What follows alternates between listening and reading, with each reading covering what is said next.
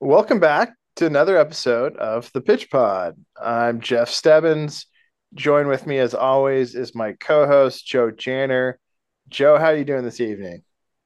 Well, Jeff, I'm glad you checked in on me. Made sure I got on this podcast. Survived the first winter storm of 2024 here in Kansas. I think it's worth mentioning. So, as always, though, glad to be here. Excited to talk about our match of the week and other topics on the Pitch Pod. Well, I'm glad to hear you're surviving out there, man. So we're here to talk about Man U versus Tottenham Spurs. But before we do that, there's been a whole lot of news stories. There's been a whole lot of noise out there about Arsenal and their loss to Liverpool 2-0 at home. So a lot of Arsenal fans are out there calling for Arteta's head.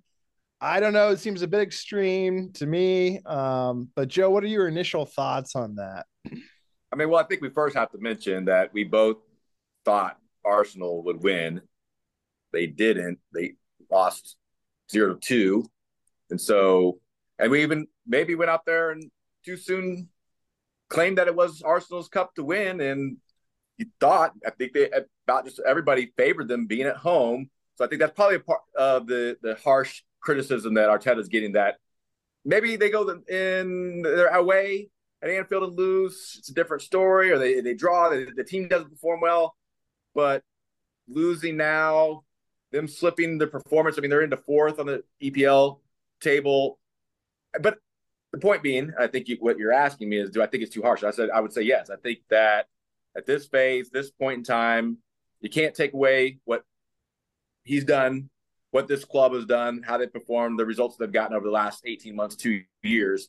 Big turnaround from what Arsenal saw 5-6 years prior. So I think it's too soon to even mention an Arteta out conversation. But if you're saying that that's the buzz, if you're saying that people talk about it, I think it's worth mentioning. Yeah, that's the buzz. But let me ask you this, Joe, and I agree exactly with what you just said, but I got to ask you this. How does Arsenal lose at home against a Liverpool team that's missing Virgil van Dijk, Mo Salah? How do they lose that match 2-0? Just explain that to me. What the heck happened?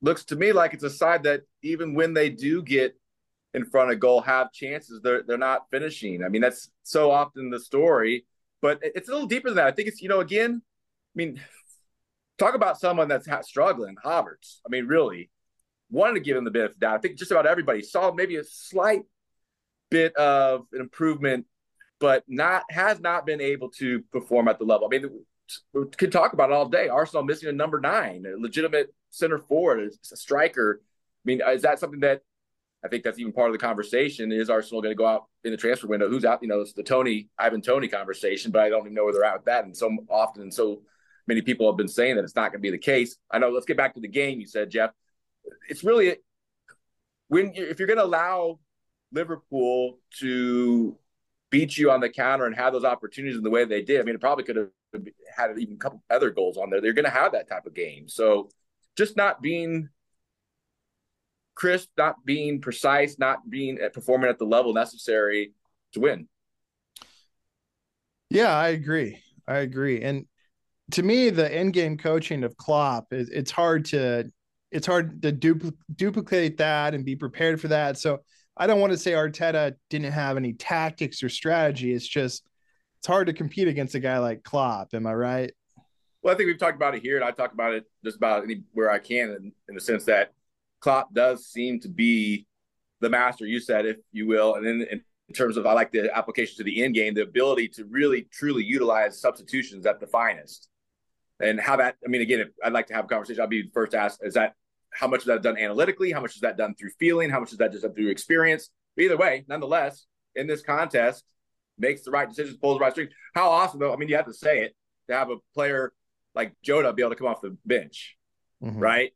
I mean, having him, I wonder even if at some point that becomes his role, like how as effective as he's been in that role, coming off the bench 30 minutes, you kind of wonder, could he continue to do that? Yeah, those are good questions. Yeah, I'd like to know the answer to those also. And then the reason we're here, looking ahead, EPL, here we go. We got Manchester United, the Reds going against Tottenham Spurs. Notably, the Spurs are missing Son, who that's going to be, I don't know how you replace him. And that's a huge loss for them with not only his goal scoring ability, but his ability to just facilitate the ball too. So that's a big loss for them in this upcoming match. But the Spurs have been looking good as of late. Man, you not so much, they're not looking as good as a lot of the fans would have expected and would have wanted. How much of that is on Ten Hag? We've discussed previously. We don't, there's a lot of uncertainties there, but I think we can both agree that they're not playing up to their potential, whatever the reason is.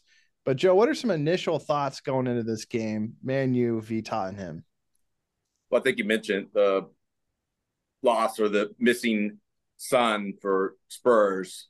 12 goals, 5 assists in 20 Premier League games. I don't know how. I don't think you have that. They don't have that player to just be like, okay, we'll get by. I mean, how any squad, any team, any club, if you're looking at those statistics, those numbers, how do you fill that in? Now, that is the job. That is the responsibility of the manager to have a plan in the instance. It's not like it's a newsflash, a surprise. These are things that they could have and should have been planning over the course of the beginning of the season, looking at the calendar, knowing that this is going to be a fixture that they'd have to be planning for that, and being without Son. I think it's the hard part, as I said, is how do you replace those numbers when he's done so well? So that's going to be the first thing. That's really the first thing that sticks off the page for me is how does the Spurs set up without Son? And then again, what are their objectives? You look at where they're at in the table. You look at them being fifth, really only 6 points off the top. Is it them away okay to get the point, or would they play for the draw? But I think that's partly what the conversation is. You have a side like Spurs who are clearly have an identity and have, to some detriment, to some criticism, lived and died by it, if you will. Whereas they're against the side Manchester United, everybody's going, what are they doing? Yeah. What's the play, right? So I think what's exciting about this matchup, to see how in this instance they go. I mean, what else Son's missing from this? What do you look at, Jeff, as being Well, important? on the reverse side, I'm looking at Man U, and they've been struggling. This would be a great opportunity for them to kind of turn the tables and build some momentum at home. That's a huge advantage. But some more questions that remain about the team and their motivation level, what's been going on, and so that also is a concern of mine. But I don't know if it's necessarily fair to put all the blame on what's been going on Ten Hag, right? You want some leadership from the players as well. And one of the players that's supposed to be a star for them, maybe he is, maybe he isn't, depending on who you ask, is Rashford. He's been kind of quiet. He's had some goals here and there, but it would you say it's thus far this season he's been a little bit disappointing, Joe, with his output? Like being that the franchise is, it kind of looked like they were trying to build around him and to just have some so-so results. How significant is that, Joe? I think it's definitely something to make note of, in a sense that, one, whether you're a Manchester United supporter or you're somebody that just looks at the footballing world and sees a still young player with all the potential not meeting those expectations, and you know he's a good guy. I think that's the word on the street. Putting and contributing to the community, and something that people like and look at as a person. But when they're not performing and they're not contributing, goal scoring, namely what he's on the pitch to do, you do start to look a little bit at what's happening in disappointment. Is it? I know there's been some injuries. I know it hasn't been maybe 100%. You kind of wonder how a player like that would react if they're start on the bench, 100% ready to go or not, right? Is that how? Again, we talk about the responsibility of the manager. How well does he know Rashford to know what's going to motivate him? How well does the organization have people inside that can help him and talk to him and figure out what the deal is in terms of his lack of performance? And that's what the responsibility is. You have these multi-billion-dollar clubs with the infrastructure in place to have all the support. Now, I'm saying that as if I don't think that they're doing it. They may very well be. And it takes two to tango in this case. Is Rashford out there saying, what can I do more, or how can I improve upon where I'm at, my mindset, to get the performance that goes along with it? There's so many factors, Jeff. There's so many factors that go along with his lackluster performance this far.